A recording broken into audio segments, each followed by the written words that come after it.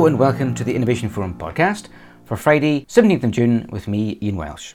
When we were in Stockholm recently for World Environment Day, I spoke with Everland's Josh Tosterson about his organisation's New Forest Plan, which sets out an ambitious pathway to eliminating deforestation by 2030, utilising the unprecedented levels of potential carbon finance for projects tackling deforestation around the world. Plus, there's a chance to hear how Scope 3 peer group founder Oliver Hurry and I wrapped up Innovation Forum's recent Future of Climate Action event last week. That's all to come. First, though, is some sustainable business news.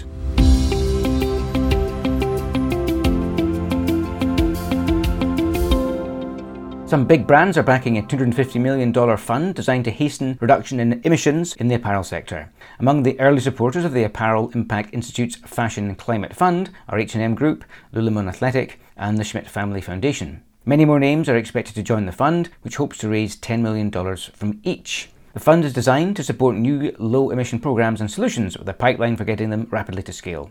There will be a focus on supply chains. A recent World Resources Institute found that 96% of the sector's emissions come from the supplier farms and factories used by fashion brands.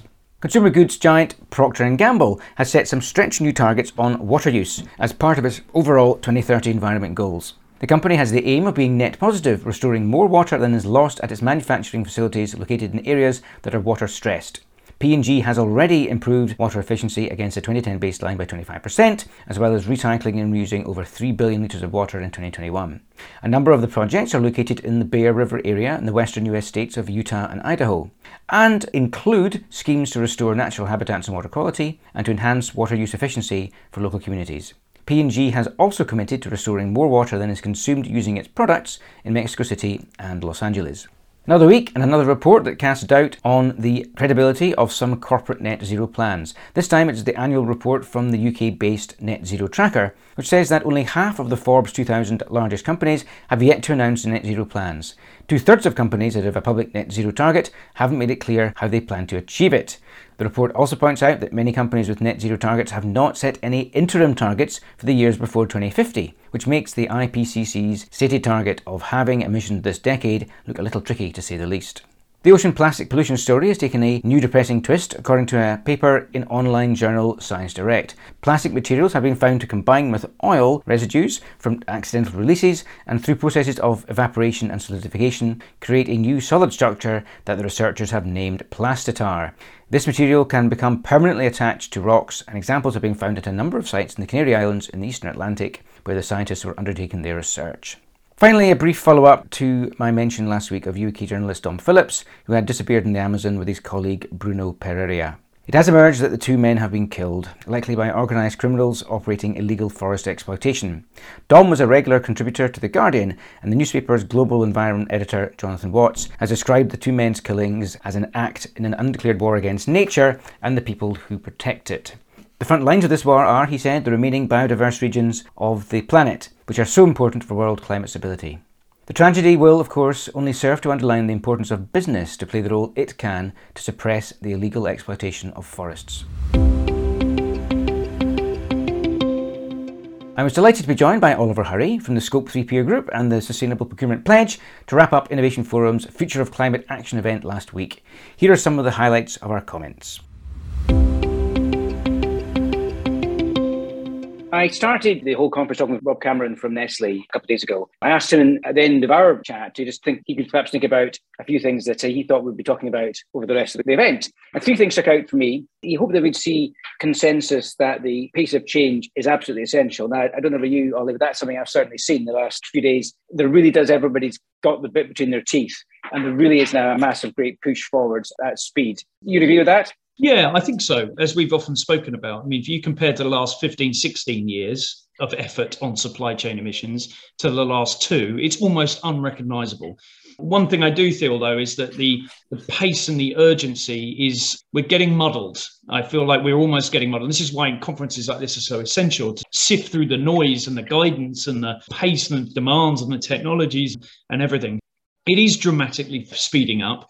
I think it's scaring a few people. It's muddling a few people. I mean, we've often also said that, for years, people have been knocking on the boardroom door saying, let us in. And then suddenly boards are saying, Scope 3, we're experts. We've set targets. Let's go.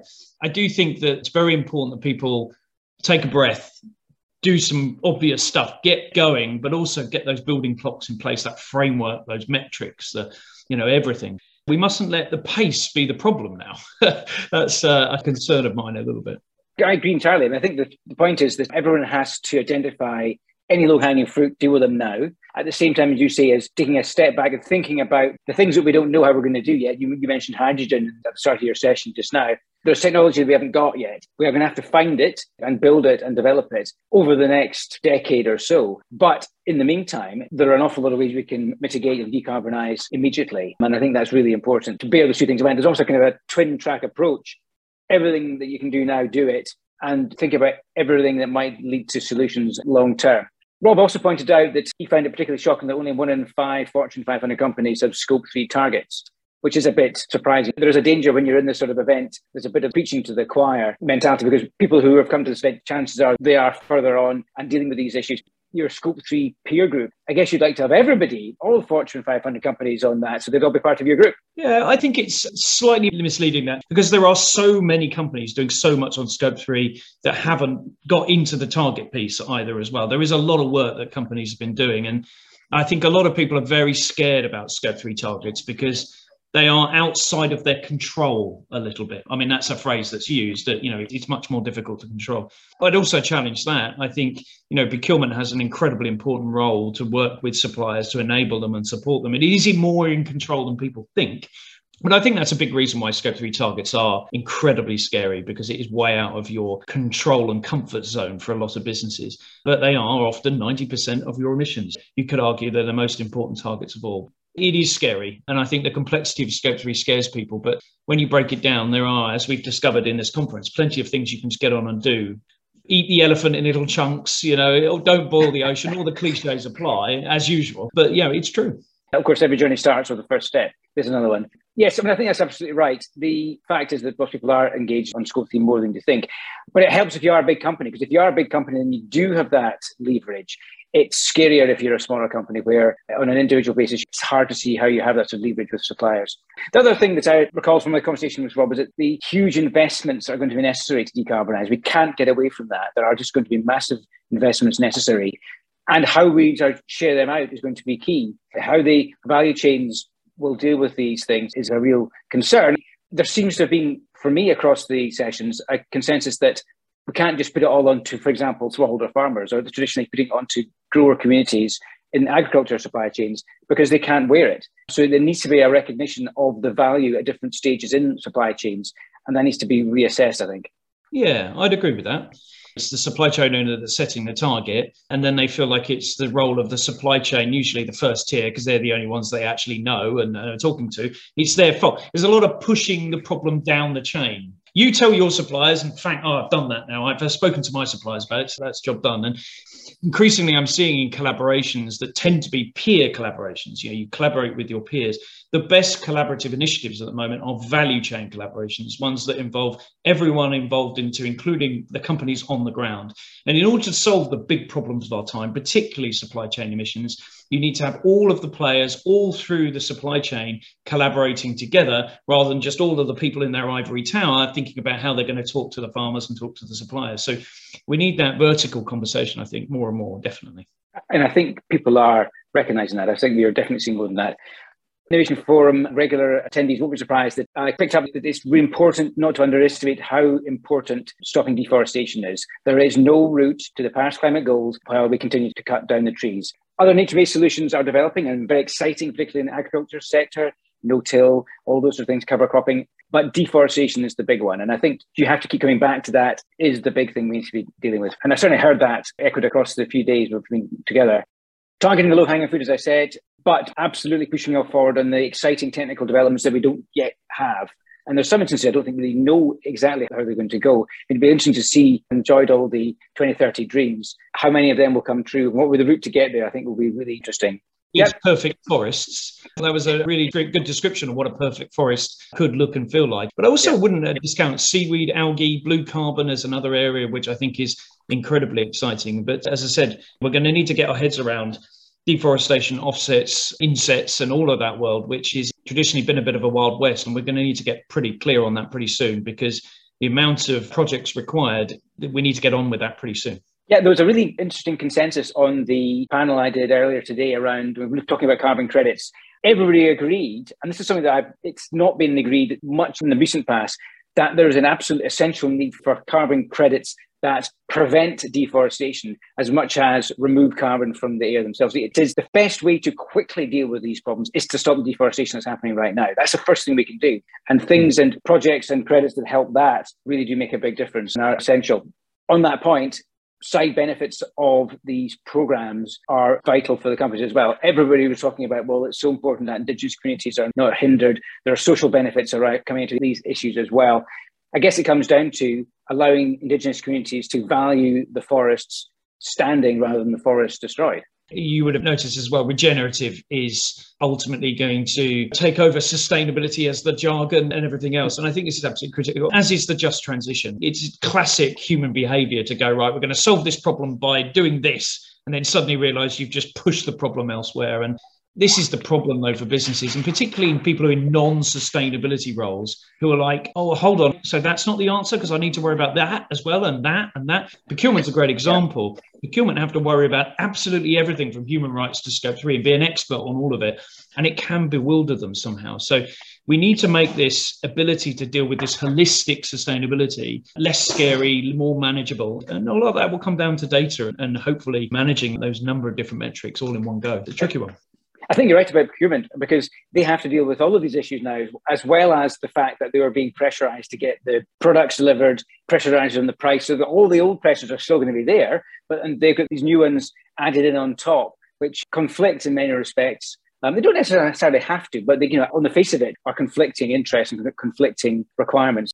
Jargon's an interesting one as well. I mean, you mentioned the sort of just transition, regenerating agriculture, all these new terms we're going to learn. Someone pointed out to me yesterday at a session that talking about net zero is not actually helpful, or not as helpful as talking about decarbonisation, because that's what we really need to be doing. We're only netting off the last little bit. You can't offset your way to net zero. You can, if you're a high emitting sector, of course, use offsets now to lessen your impacts, on a net basis, but you still need to be decarbonising as far as you possibly can. That was an interesting point. We shouldn't really be talking about net zero as much as we do, because it's deep decarbonisation is the route to getting this right. I think jargon, targets, there's so much that creates the wrong behaviour change and mindset. Targets is an interesting one. As soon as you set a business a target, it fixates itself with having to measure it. And they spend so much time trying to measure the target that they don't worry about the number coming down. And I wonder whether increasingly we might need to see targets for trajectory, if that makes sense. Targets of pace of improvement. So I'd be interested to see if we start to see over the next few years targets coming in to say, how fast are you improving? I think that would be an interesting metric to look at, because that would encourage companies to act fast rather than fixate themselves on measurement. An interesting thought maybe. I'd like to sound of that, yes, particularly when it's all about, in this instance, it's the pace that's so essential. Well, that was really what I picked out of the last couple of days. Was anything further you picked out, Ollie? Anything further you wanted to cover to wrap up? It's amazing how popular the conference has been. I think Scope 3 is without doubt the challenge of the moment and of our time. I think it's absolutely critical. I thought there were some fantastic presentations, some really good audience participation. We are all in this together. We do need to sort it out. Collaboration always comes up. We need to do it together. Data always comes up. We need to measure it. Action, get on with it. That's always the key message, isn't it? Get started. I think one of the things I've also noticed is there's so many diagrams and roadmaps that look linear. And if they don't look linear, there's usually circles with arrows. What we need to do is have things, as you said earlier, in parallel. Everything needs to happen, unfortunately, at once. There isn't a line and arrows and circles. Everything needs to happen at once. We need action and measurement. I know it's not what everyone wants to know, but that's true. We need to see all aspects of this happen now in parallel rather than in order. That's the uncomfortable truth, isn't it? The Innovation Forum Autumn Event Programme includes the next in our series on the future of plastics and packaging on the 11th and 12th of October in Amsterdam, with a focus this year on how business can build circular packaging solutions that develop impact at scale. Full details on the Innovation Forum website. And our flagship Sustainable Landscapes and Commodities Forum returns on the 1st and 2nd November, also in Amsterdam. As ever, the agenda will have an emphasis on open candidate debate and discussion. Now is a good time to register, with a €400 discount on conference passes available until the end of June. couple of weeks ago, I spoke with President of Everland, Josh Tossison, about the new forest plan that sets out a vision of eliminating deforestation by 2030. This is initially through the rapid deployment of up to 75 new REDD+ forest projects in threatened forest landscapes, utilising the unprecedented levels of carbon finance that are becoming available. So we're here in Stockholm. We've been having some events around the UN Environment Programme's World Environment Day for 2022, and you've just launched Everland's Forest Plan. What is this plan and what's its ambition? The Forest Plan, what is it? It is the response of our organization to the commitment that has been made by over 140 of the world's leaders at the COP26 to end deforestation by 2030. That itself is a recognition of the fact that we are going to be unable to achieve the ambitions set forth in the Paris Climate Accords without ending deforestation within that same time period. It's a strong scientific consensus. The only problem is that there's not a clear plan to achieve this. And so what the Forest Plan aims to do is to chart a roadmap for how we can end deforestation, and it charts out the role of our organization in making a meaningful contribution to that. So what's the strategy then? The Forest Plan is based on a recognition that there's a real bright spot here in the fight to end deforestation. It starts with the recognition that forest loss is driven by economics, by the needs of hundreds of millions of people living in and around the forests of the world to achieve basic needs and chart a path to prosperity. Absent any alternatives, the value of the forest for these people is going to be cut down and used for subsistence agriculture or logging, commodity crops, and so forth. There's a mechanism, and it's one that's been working for well over a decade now, and it's based on the United Nations reducing emissions from deforestation and degradation, REDD+. It's a voluntary market expression of that, project-based, market-based REDD+. REDD+ programs, community-centered, wildlife-centric REDD programs have been generating hundreds of millions of tons of emissions reductions over this period of time, over the decade, while generating transformative benefits to communities all over the world. And so our plan really takes as its point of departure the proven successes of this model at reducing deforestation by transforming the economic relationship and the social relationship between people and forests, and scaling that model to its fullest expression. So what exactly defines, or what is a REDD+ project? REDD+ projects are initiatives that are undertaken in partnership between different configurations of specialized project developers like large, well-known international NGOs and conservation enterprises, in partnership with local communities living in landscapes, and in partnership with governments, both at regional, local, and national level. And these consortia decide together to begin a multi-decadal initiative to end deforestation in that landscape. That's the beginning part of a REDD project. And together they collaborate to design and implement activities in the landscape that address the drivers of deforestation within that landscape, and arrange for activities along with local communities that are aimed at generating basic needs and prosperity for those communities in a manner that is consistent with their own aspirations. And through those programs of work, deforestation is reduced against a baseline. And we can talk about that a little bit more as we get further into this conversation. And as those projects are successful at reducing deforestation against their baseline, they can sell the verified emissions reductions that are generated to companies that are seeking to undertake the highest impact actions that they can for the benefit of the climate and biodiversity. And through those resources, they're able to finance over a long-term basis their agendas of work. What's the potential scalability of REDD+ then? We believe REDD+ can scale ultimately to protect an area of forest that's 17% or even more of what is projected to be the forest loss in some of the most important countries around the world for forests, such as Brazil, the Democratic Republic of Congo, Indonesia, Cambodia, Papua New Guinea, and so forth. So we believe that the project-based REDD+ modality can make a very meaningful contribution to ending deforestation in these most highly threatened landscapes around the world. So if REDD Plus can prevent 17% of forest loss, what about the other 83%? Yeah, it's the glass 17% full or 83% empty. And it's really the question of the relationship between REDD Plus and other project-based REDD Plus and other modes of intervention.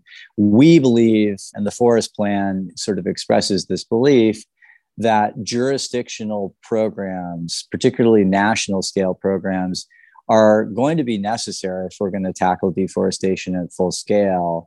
And we believe that those programs have yet to really demonstrate yet their effectiveness, whereas project-based REDD has shown itself to be quite effective. And so we believe that the path to achieving that kind of scale, Ian, is through an integration or synthesis of jurisdictional scale programs that are overseen by countries and project-based expressions that really land interventions in the landscapes where forest loss is actually happening.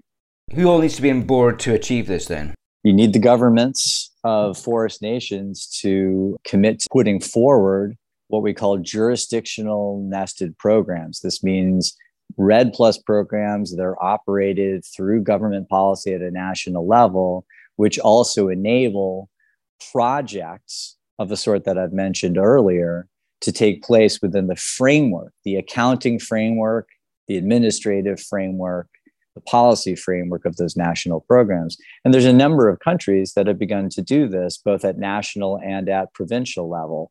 Democratic Republic of Congo, Colombia, Cambodia are just some of the leaders who have kind of gone out ahead to begin developing these jurisdictional nested programs. So government's a really, really essential piece of this. Project-based REDD Plus has attracted some criticisms. Let's address some of those now. The issue of leakage, where deforestation just moves outside a project boundary, how can that be addressed?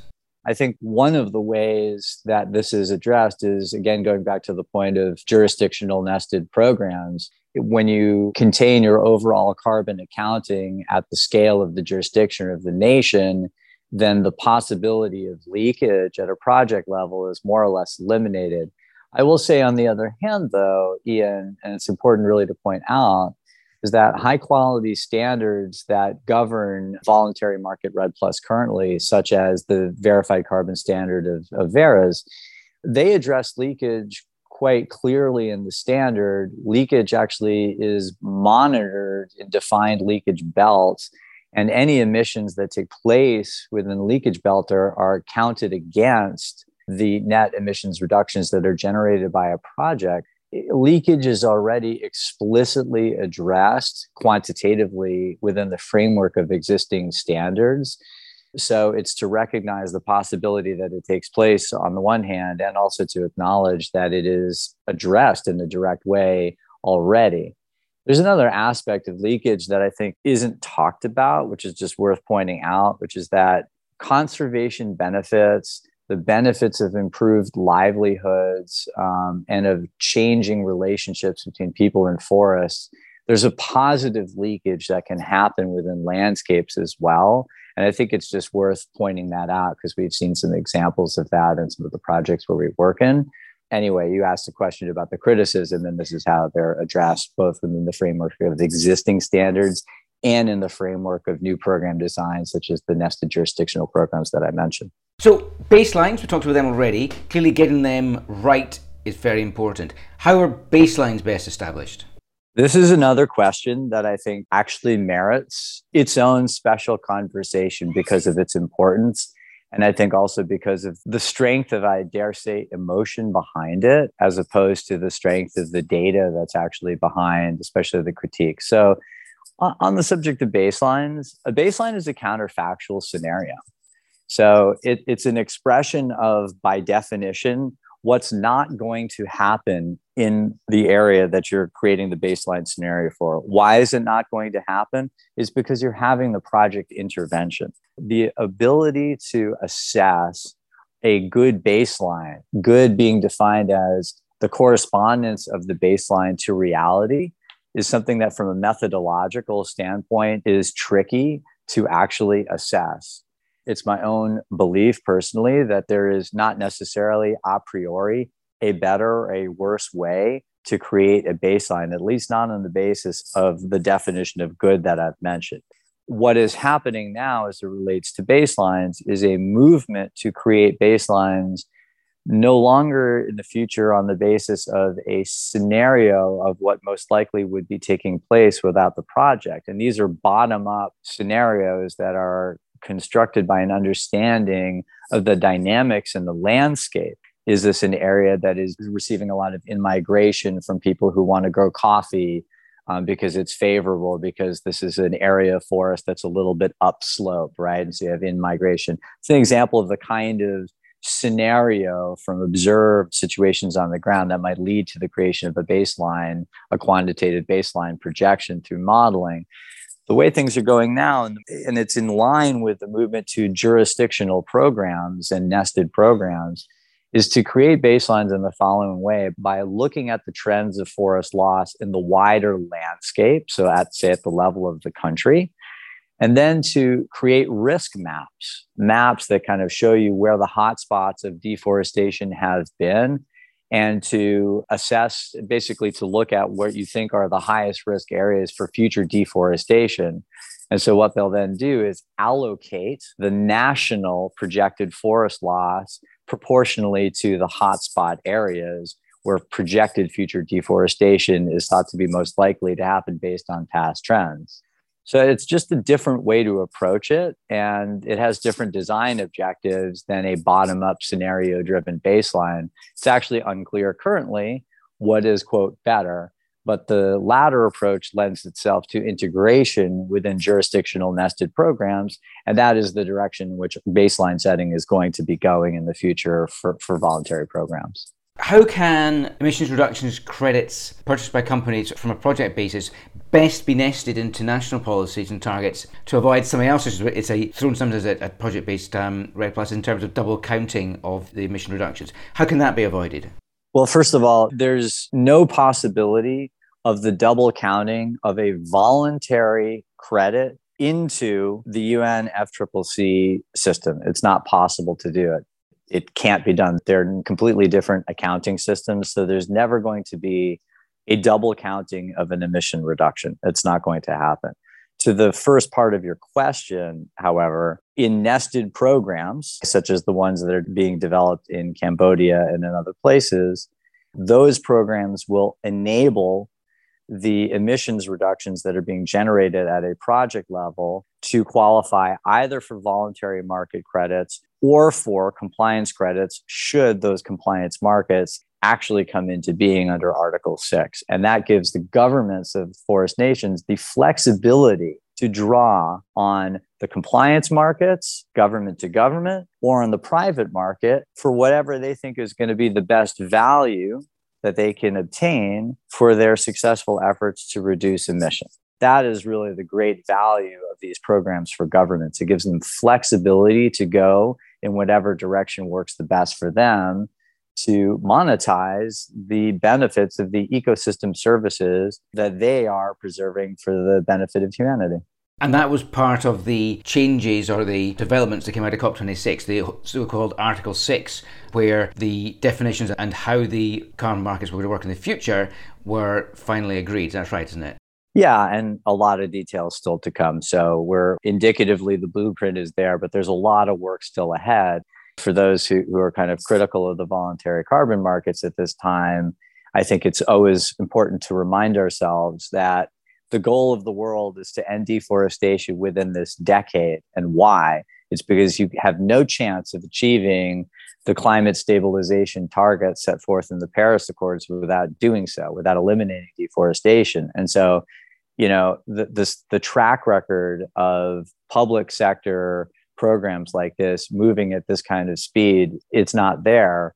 On the other hand, what is the case is that the markets have recognized this need to end deforestation as an imperative for humanity, and they're putting the financial resources behind programs of work, voluntary REDD Plus, to actually achieve that. While these kinds of programmatic details are worked out in conference rooms in the North, real money is flowing to communities to actually end deforestation in the global South now. And it's our own view that this is work that needs to be accelerated not hindered. And that's the value of the voluntary markets today. They are responding at the scale and with the speed that's necessary to actually tackle the problem.